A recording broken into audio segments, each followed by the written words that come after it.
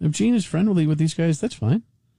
He should articulate the bias. I know I've had 2 years of having to articulate a bias with the governor, who's a friend of mine, and I want to make sure that you guys know that anytime I talk about him, he's a friend of mine. So you can make a judgment on that. That's me. That's the way I do business. I'm just saying.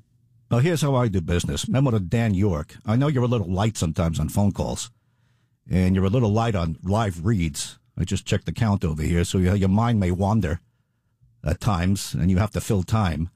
I'm glad the Caprios came on with me, Dan York, and what I was referring to, knowing about the ballpark, is knowing what I know about television syndication.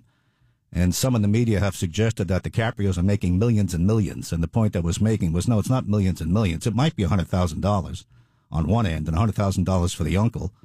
It's not millions and millions. So that was the ballpark I was referring to, Dan.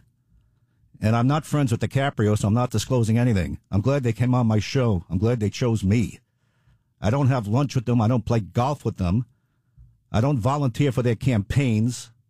I don't go to their house. They don't come to my house. You understand? I don't call them. I don't text them. If I see the Caprios, I'm certainly cordial with them because I know them for 30 years in covering the news, just like I'm cordial with about 1,000 other newsmakers. Dan, so play the full clip or call me if you need some edification. And by the way, I'm glad you disclosed your cozy relationship with Governor McKee, too. That was interesting. 844. More news with Gene Valicenti to come on News Talk 99.7 FM and AM 630 WPRO.